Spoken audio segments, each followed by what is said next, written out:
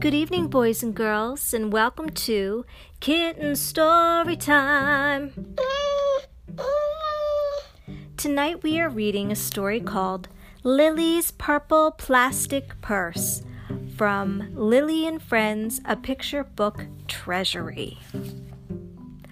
Lilly loved school. She loved the pointy pencils. She loved the squeaky chalk. And she loved the way her boots went clickety-clickety-click down the long, shiny hallways. Lilly loved the privacy of her very own desk. She loved the fish sticks and chocolate milk every Friday in the lunchroom. And most of all, she loved her teacher, Mr. Slinger. Mr. Slinger was as sharp as a tack. He wore artistic shirts. He wore glasses on a chain around his neck, and he wore a different colored tie for each day of the week. "Wow," said Lilly. That was just about all she could say. Wow. Instead of greetings, students, or good morning, pupils, Mr. Slinger winked and said, "Howdy." He thought that desks and rows were old-fashioned and boring. "Do you think rodents can sit in a semicircle? Can you handle that, boys and girls?" And he always provided the most tasty snacks, things that were curly and crunchy and cheesy. "I want to be a teacher when I grow up," said Lilly. "Me too," said her friends Chester and Wilson and Victor. When Mr. Slinger had bus duty, Lilly stood in line even though she didn't ride the bus. Lilly raised her hand more than anyone else in class, even if she didn't know the answer. And she volunteered to stay after school to clap erasers. "I want to be a teacher when I grow up," said Lilly. "Excellent choice," said Mr. Slinger. One Monday morning, Lilly came to school especially happy. She had gone shopping with her Grammy over the weekend. Lilly had a new pair of movie star sunglasses, complete with glittery diamonds and a chain like Mr. Slinger's. She had 3 shiny quarters. And best of all, she had a brand new purple plastic purse that played a jaunty tune when it was opened. Lilly wanted to show everyone. "Not now," said Mr. Slinger. "Listen to our story." Lilly had a hard time listening. Lilly really wanted to show everyone. "Not now," said Mr. Slinger. "Let's be considerate of our classmates." Lilly had a hard time being considerate. Lilly really wanted to show everyone. "Not now," said Mr. Slinger. "Wait until recess or sharing time." But Lilly could not wait. The glasses were so glittery, the quarters were so shiny, and the purse played such nice music, not to mention how excellent it was for storing school supplies. "Look," Lilly whispered fiercely. "Look, everyone! Look what I've got!" Everyone looked, including Mr. Slinger. He was not amused. "I'll just keep your things at my desk until the end of the day," said Mr. Slinger. "They'll be safe there, and then you can take them home." Lilly's stomach lurched. She felt like crying. Her glasses were gone. Her quarters were gone. Her purple plastic purse was gone. Lilly longed for her purse all morning. She was even too sad to eat the snack Mr. Slinger served before recess. That afternoon, Lilly went to the light bulb lab. She was still very sad. She thought and she thought and she thought. And then she became angry. She thought and she thought and she thought some more. And then she became furious. She thought and she thought and she thought a bit longer. And then she drew a picture of Mr. Slinger. It said, "Big, fat, mean Mr. Stealing Teacher, wanted by the FBI. P.S. I do not want to be a teacher when I grow up. He's got claws, he's bad, and he's a thief."